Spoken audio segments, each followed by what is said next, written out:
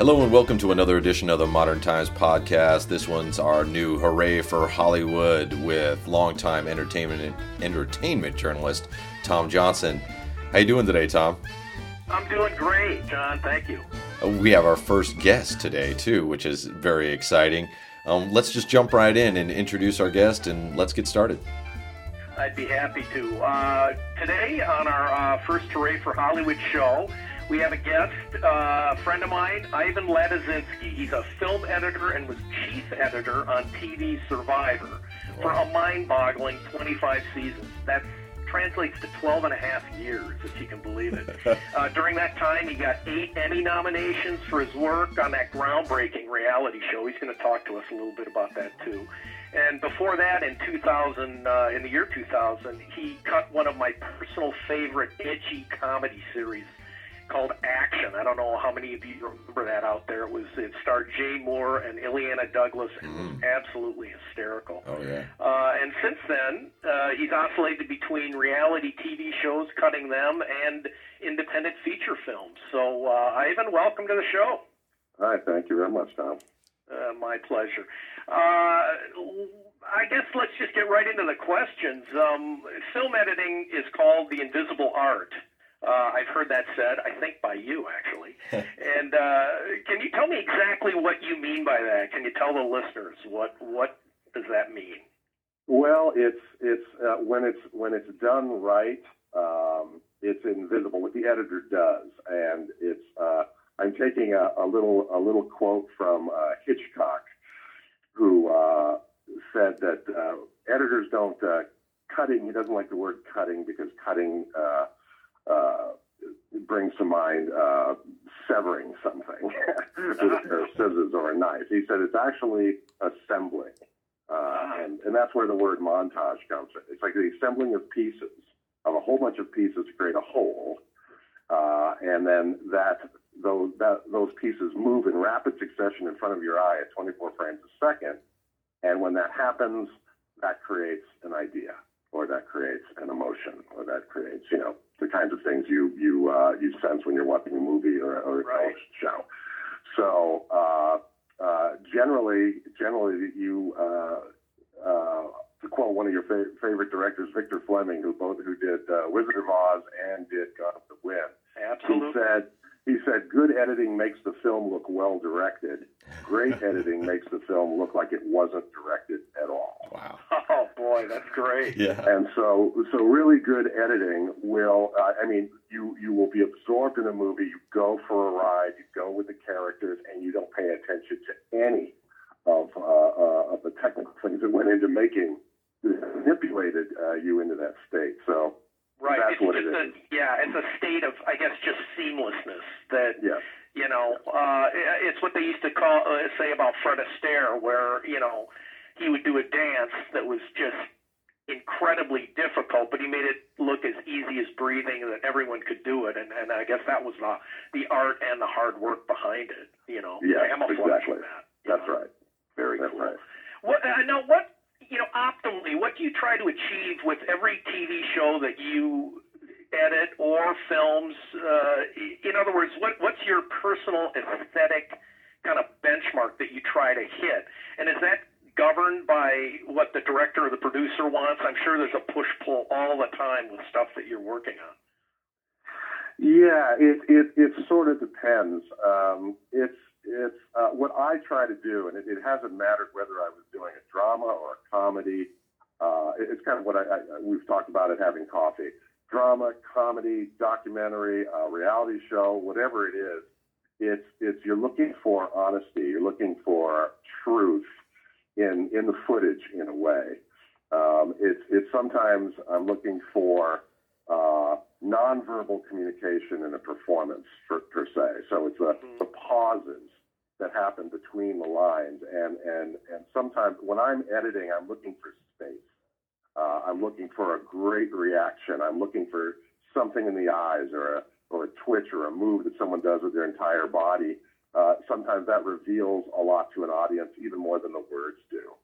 So my cutting tends to be, I tend to give just a little more air between performances, and really the editor's biggest important part of going through footage is scrutinizing the material, really analyzing it. It's the analysis. And people go, oh, it's cutting this, cutting that. I go, no, it's really analyzing every single frame and finding the gold, these little golden bits of emotion, which is the number one thing you're looking for when you're cutting as well is emotion. You're looking that's going to take precedent over even continuity and things like that, because if it's strong enough and it affects the audience enough, they won't pay attention sometimes to small mistakes, in the background or so on. So it's basically cutting for emotion and cutting for something that even in the craziest horror movie or whatever, if you can find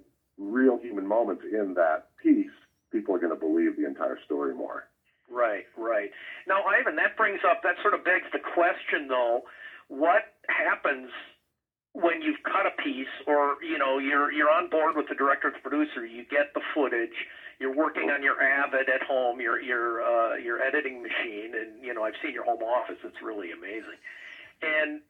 But then there's a disconnect between the director or the producer, or you get notes that might be totally at variance with what you just said, what you're looking for and what you're cutting, and then you give them a cut, and they're like, wait a second, has that ever happened to you, and how do you deal with that? Oh, well, that happens to everybody in this town. I mean, what one has to remember is almost everybody, whether you're a director of photography, an editor, a production designer, a costumer, hair person, all the people, the craftspeople who make movies and television, they are very passionate about their craft, right? It's like, you might be passionate about great books or great music or great, all these people are passionate about their craft. At the same time, it's an industry. It's a business. The entertainment industry, it's like, it's an industry town here in Los Angeles, especially. It's like coal mining town anywhere else, Virginia, Pennsylvania. So its main modus operandi in LA, it's to make money, right? That's why they're making all the superhero movies and everything else. So one tries to infuse one's artistic sensibilities or taste into the footage that they have. And then you're hopefully you've been hired by a director and or a producer that you've had some conversations with them before you took the job, and they like your point of view or they like your sensibilities. So hopefully that's the thing. When you do get those notes, there is a hierarchy in this business, and the producer and the directors, they are the head people, and you have to follow through with what they want. The editor and features and TV are a little different, but in a feature movie, the editor serves the vision of the director, and usually the best editing. Victor Fleming is very nice saying what he says, but at the same time, the best editing comes from what the best directors and cinematographers and everything else have given the editor. It's like I always say, you can only create so much with the clay that you've been given. You can only make something with So it's a huge collaborative effort. Movies are and TV are that way. I think it was I think Orson Welles once said that if you want to be a painter, all you need is an easel and some paint and a brush. Even if you're a composer, musician, all you actually need is a piece of paper and a pencil, and you can write at the piano. But if you're a filmmaker, you need an army of people. Yeah. So it's always collaborative, and hopefully you're working with people that are all on the same page, and it's a joy to collaborate with them. Right. What in your opinion, I mean, thinking back, do you consider to be great examples of film scenes or sequences that, whose excellence belongs to the film? Are there any things that you can think of, any examples where you said, oh my God, this was this cut here or this sequence is just amazing how it comes off, and that's all due to the editor? I have to say it's never all due to the editor. I think, again, like I said, when I think of the any movie or television show that really turns me on, it's always because the director had a great vision. The director knew what he wanted. He directed and placed the camera along with the director of photography in such ways, knowing more or less how it was going to come together in an editing room. And if they're lucky, they're successful. I mean, many, you've been to an editing room with maybe 75% of your vision that worked, and then there's a bunch of other stuff that didn't work, and then it's the editor's job, along with the director, to brainstorm and troubleshoot and try to make the best out of what you have.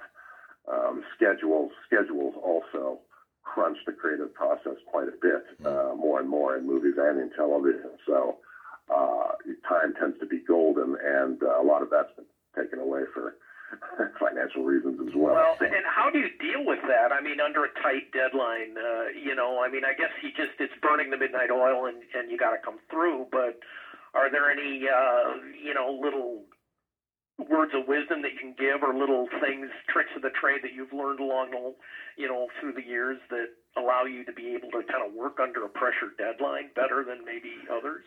It's lots of hours. That's all it is. I mean, I think if you care about your work, you're passionate about your craft. When some people go home at 7 o'clock or 7:30, you're there until 9 or 10, and it's just necessary. Again, if you really want to, go through all the material and so forth, and sometimes that's difficult. I've heard some editors who are cutting features, big features, on P.T. Anderson's movies, saying that the schedules for first assembly for the studio to see are so tight that they barely have time to look at all the footage, and that's, for me as an editor, that's a tragedy. Yeah, it's an insomnia. That is tough, boy. Yeah. Oh boy. So it's a lot of hours. Yeah. You have to love it. Yeah, absolutely. You have to have your passion. Hey. Can you tell us what was maybe your most fun editing experience that you've had, and why it was fun? And then conversely, maybe what was the most agonizing editing experience that you were ever faced with? Does anything spring to mind? Well, it's always kind of funny. I think if one loves the process a lot, no matter what you're cutting, you'll enjoy. But I think sometimes if you're cutting a gig just for money, those are the least interesting jobs to work on. Mm-hmm. A funny story. When I was cutting, this is quite a few years ago, I was cutting a movie called Prophecy 2 with Christopher Walken. Kind of a horror with a comedy mm-hmm. edge to it, and I had come in. The original editor had left the show. They had problems with the director. Was brought in to finish the other half and work with this director, and kind of change the cut a little bit from its original form. And we notes from Miramax, Dimension, which is a branch of Miramax, saying, right. "Oh, we love this movie. It's so much better. It's got a better tone to it. Great job. Lose Reel 7." And we went, "What? Lose Reel 7?" Now, this is back in the day. We were shooting on film and not cutting on film, but the movie was shot on film. Lose Reel 7, and a reel in feature terms is about 10 minutes of time, and it was.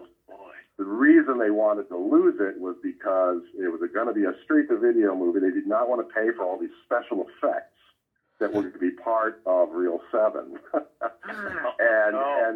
And I had cut the movie to almost like an 85-minute length, and I said, "Guys, if we cut this out, we don't have a feature-length film." Right. And they said, "Hey, Ivan, all those pregnant pauses you thought were scary and you liked and all that stuff that we made you cut out, put them all back in, and we'll put a big end title crawl on the movie, and it'll be 85 minutes. It doesn't really matter. We're just going to put Chris Walken's face on the video, and it's going to make millions of dollars anyway." Oh my God. And it was, for me, kind of a younger,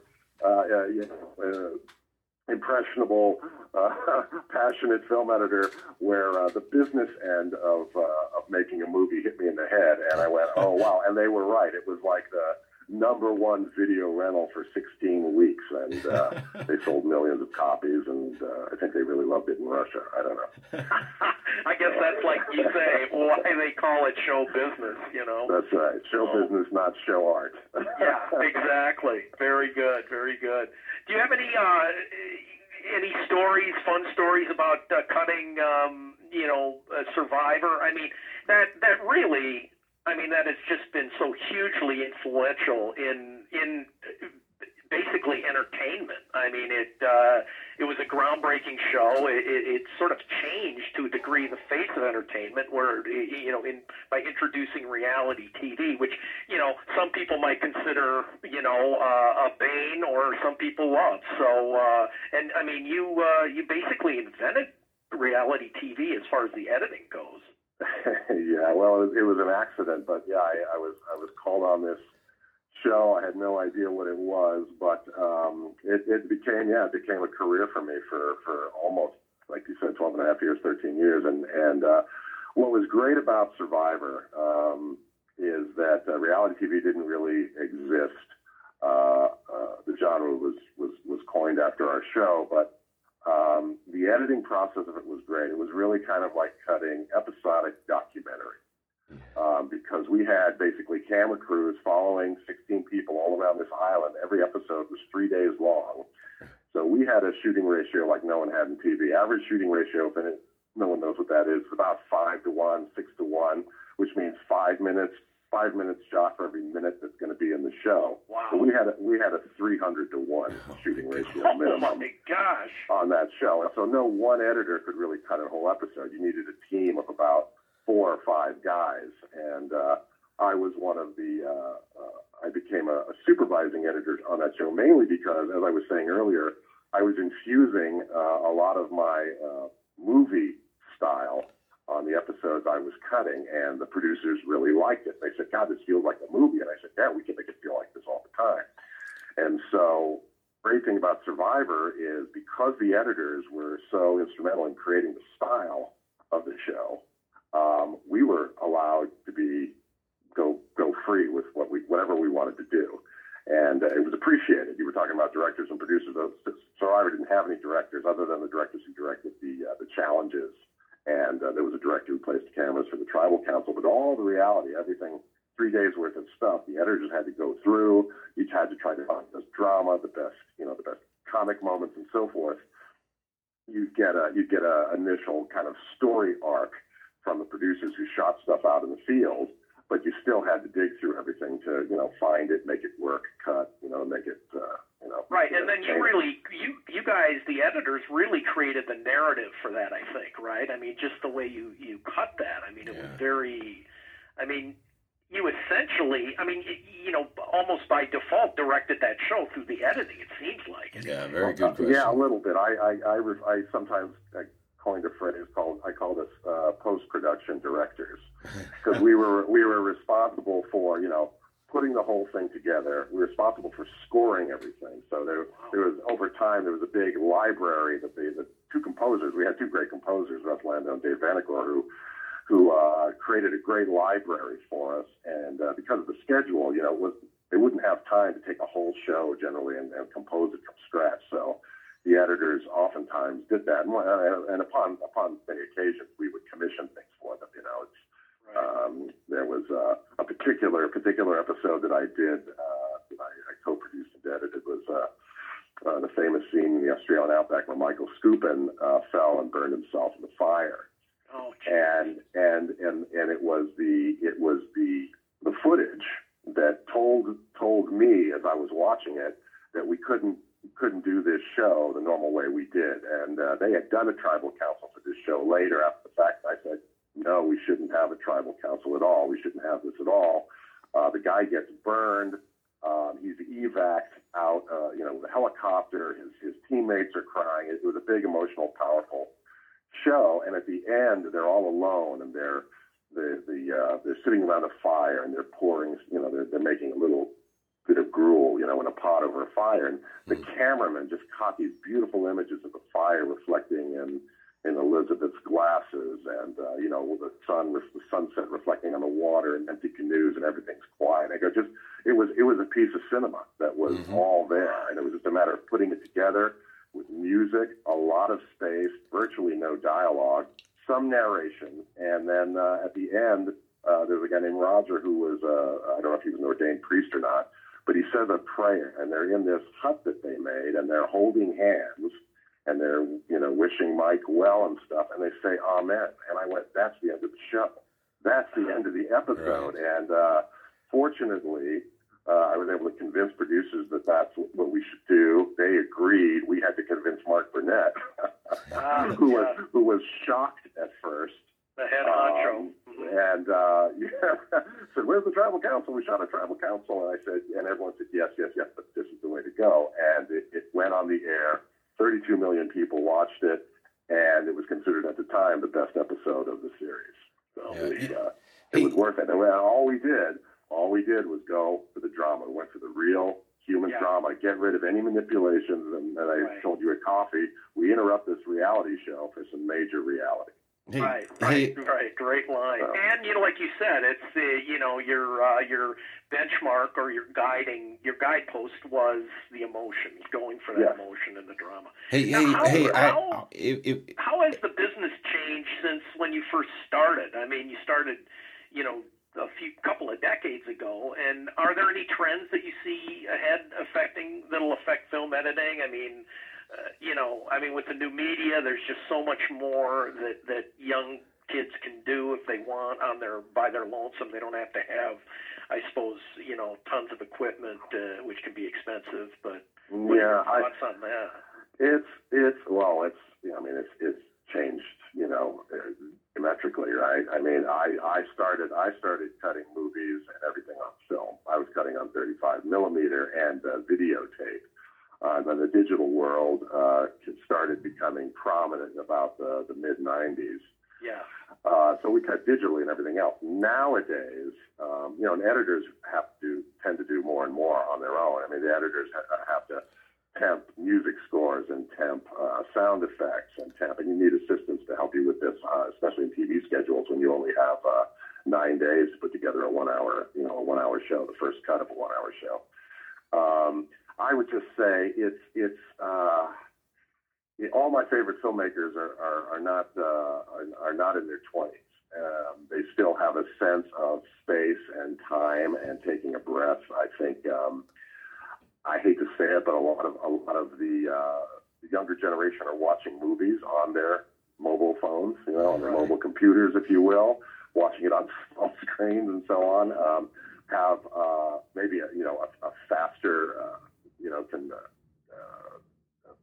I don't know if it's attention deficit or whatever. They have maybe a faster way of taking in information. And so if I talk to some young person about 2001, Stanley Kubrick 2001, they go, oh my God, what a slow, boring. And I went, oh, okay. So I think that's the difference where you would rather watch a Fast and Furious movie. Okay. Yeah. I mean, I think that's pervasive, just from what I get from various younger people that I know. I think it started maybe with MTV decades ago, and it's just progressed. That, I mean, if you show them, you take them to a rep house to see an old classic movie. I mean, they just, if it's not bam, bam, bam, bam, bam with the jokes or the drama or the special effects, they're taking a nap or going out and never coming back from the popcorn run. So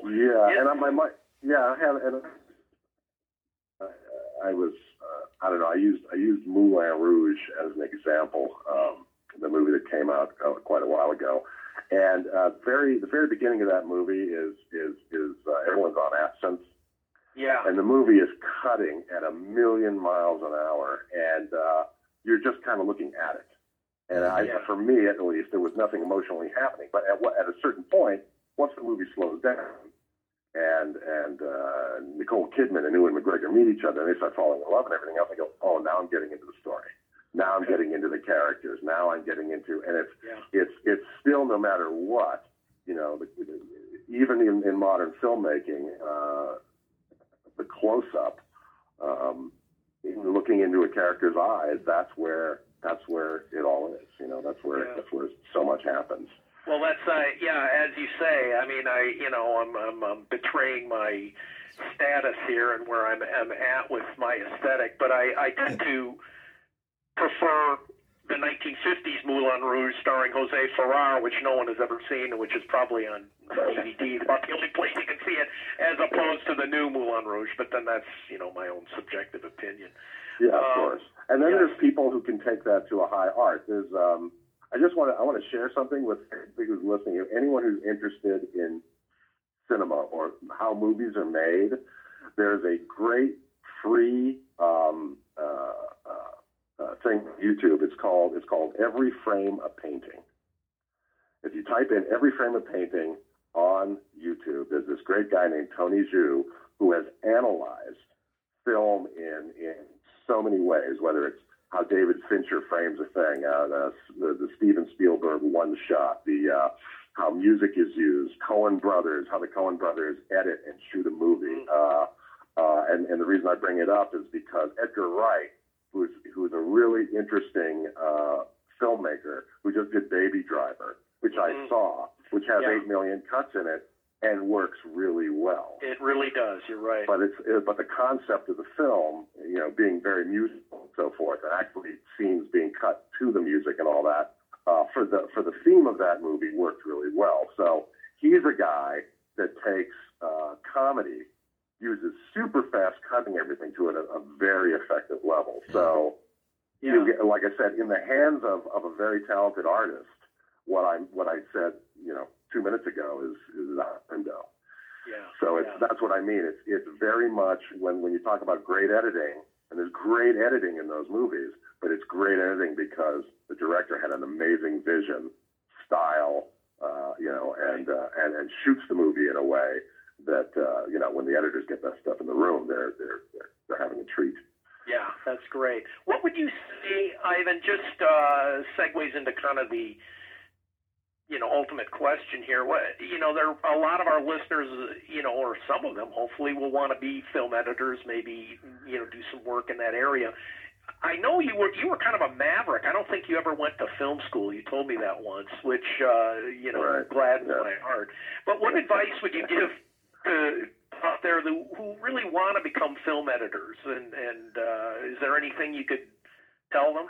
Well, I kind of smile because me and some friends a long time ago did what Stanley Kubrick always said, if you want to learn how to make movies, pick up a camera and start shooting. And which you can do really easy because you have one in your back pocket. You can literally, it's limited. You don't have long lenses and wide lenses and all that kind of stuff. Choices, right? Visually, but you can shoot a movie with a camera. You can with a cheap editing software on your computer, your laptop, or whatever. You can if you can't even shoot anything, you can download the entire world off of YouTube and play with it and edit it and do something with it. And that's kind of, a lot of people do that now, right? They're taking pieces of movies and it's got almost I don't want to call it an art form necessarily, but juxtaposing all of these kinds of images and so forth, and sometimes to doing an amazing job with it. So if you're trying to get into the business and everything else, I mean, it's also watch great movies. Watch great movies. Watch the best movies that are made. Watch the techniques. If you want to watch great picture editing, watch a movie with the sound turned off, and just look how a cut occurs on motion, on the blinks of eyes, on how that invisible art actually works. Yeah. And editing is also, there's editing picture, but you're editing dialogue. The pacing of a story is really huge. And if the rhythm works, then that's the ride I was talking about at the beginning. You go for a ride and you don't notice, ideally, all the technical stuff that went into making it. Right. That sounds great. And I just going to say, getting in the business, I'll just say, I spoke at USC, and everyone else at USC Film School was wondering how to do it. And always feel free to call people whose work you like. One has to get ready to pay dues. I know it's a cliche. It's a cliche, but it wouldn't be cliche if it wasn't true. So yeah. So in general, I mean, I had a friend who wanted to make a feature film, and he hired me as the editor and the post supervisor, and it took us 2 years, and I worked for free while doing other jobs in between so I could eat. And, and it ended up getting into the Venice International Film Festival. It wasn't a Quentin Tarantino movie, but it was, enough for a first-time filmmaker to get seen a little bit. Right. And so that was fun. And I asked the class, how many want to be reality film? No one wants to do it. They don't want to do movies. They want to do their favorite movies and so forth. So, and most of the best movies, this sounds funny, but are being made on television right now. You have all these filmmakers that I was aware of back in the 90s, they're all directing the best TV now. So whether it was Carl Franklin or John Dahl or I'm trying to think of a few others, but guys who were making independent films, low-budget films, good films, though, things that were being critically acclaimed at festivals and so forth, are all making, House of Cards now, or Breaking Bad, or, whatever it is. And a lot of people in TV now either come from feature films and or were highly motivated and inspired by feature films. So TV has taken on more of a cinematic quality than ever before, and that's really exciting. And that's where most of the work is, but you have to start as if you're lucky enough to start as a post coordinator, you get into it, hopefully you get onto a show that's on for a few seasons, and you show interest, and someone, you become an assistant editor, and then you work I have assistant editors right now, been on the show for 2 or 3 years, and after that, maybe they're allowed to cut a scene, or cut a couple of scenes, and everything else, so they show promise and so forth. Eventually, they break into cutting their own shows. Hey, before we run out of time here, I wanted to get in just one question. Sure. Do you think there's more, and it's on the same topic you guys were talking about, do you think there's more opportunity now, though, for someone young coming up, just because of the explosion of video and how, like you said, there's Netflixes in the world? And can you kind of talk about, is that dues paying? Is it that you're working on more high profile projects but for less funds now, whereas before you would just kind of have to self-finance a project? Has that changed at all, or is that self-financing and doing something still something people should be targeting to get started, or should they try to do some sort of internship or something else like that? Wow, it's as someone told me a long time ago when I started, people have done it both ways. Yeah. So it just depends on how much fire and talent and chutzpah you got. It's very difficult to independent films are not what they used to be. There was a heyday back in the 90s. The Roger Corman kind of thing. This explosion of independent directors like Jarmusch and Soderbergh and Tarantino, the Coen brothers, and these people were all really good. I mean, they were making great movies at a young age, and that happened to be hits and critically acclaimed, etc. I think, like I said, you do have the technology now. You have the ability to make something on your own at home. You can do that. A lot of people are, I don't know how many people are successful in starting careers in doing YouTube projects, making a little movie and putting it on YouTube, but it does happen. Film festivals and so forth. I've been out of that little world for a while, so I can't quite tell you how that works. But getting into television, what's interesting, I compare reality television to the Roger Corman days, right? Where I mean, a lot of the great directors we like, whether it was Scorsese, Coppola, and several others, Ron Howard, all did these kind of exploitation movies for Corman, just so they could learn how to make a movie, and they were able to direct their own stories and so forth. Nowadays, reality TV, and I say this with quotations around it, because you can move up quickly and edit quickly in reality TV, but it's not traditional storytelling. And I just told a few young people, if you are going to do reality TV and you want your storytelling chops to be strong, make sure you're watching really good scripted movies and television to help, tell a good story with the footage that you have. And then some people try to jump, but you have to be careful too, because if you're trying to get into the business, you want to be a professional commercial editor, cameraman, whatever it is. The route you choose is important, because you will get pigeonholed. So it's like, oh, you just do dramas, or you're just a reality editor, or you're just a comedy editor, or you're just whatever. And it's very difficult for most people to jump from one to another. I've jumped from one to another, but yeah, in that sense, pigeonholing or being typecast goes way beyond just actors and actresses and directors. I mean, it's amazing that it filters down even to film editors. Absolutely. Yeah. It's a typecasting town, that's for sure. Yeah. Well, Ivan, thanks so much for being on. We're running out of time here, but thanks for being on our First Hooray for Hollywood show, and we wish you all the best in the future. Thank you very much. Appreciate it. Thanks for inviting me. Okay, and we'll talk soon at coffee, I think, maybe. All right. Hey, you guys are going to have to invite me one of these days when I'm in LA. I'll definitely join you too, if that's okay. I think that would be a great way to spend an hour. Welcome, John. I'll buy the coffee. All right, deal. Thanks, everyone. Thank you, Ivan. Thank you, Tom. And thanks, everyone, for listening. We'll see you again next time for Hooray for Hollywood.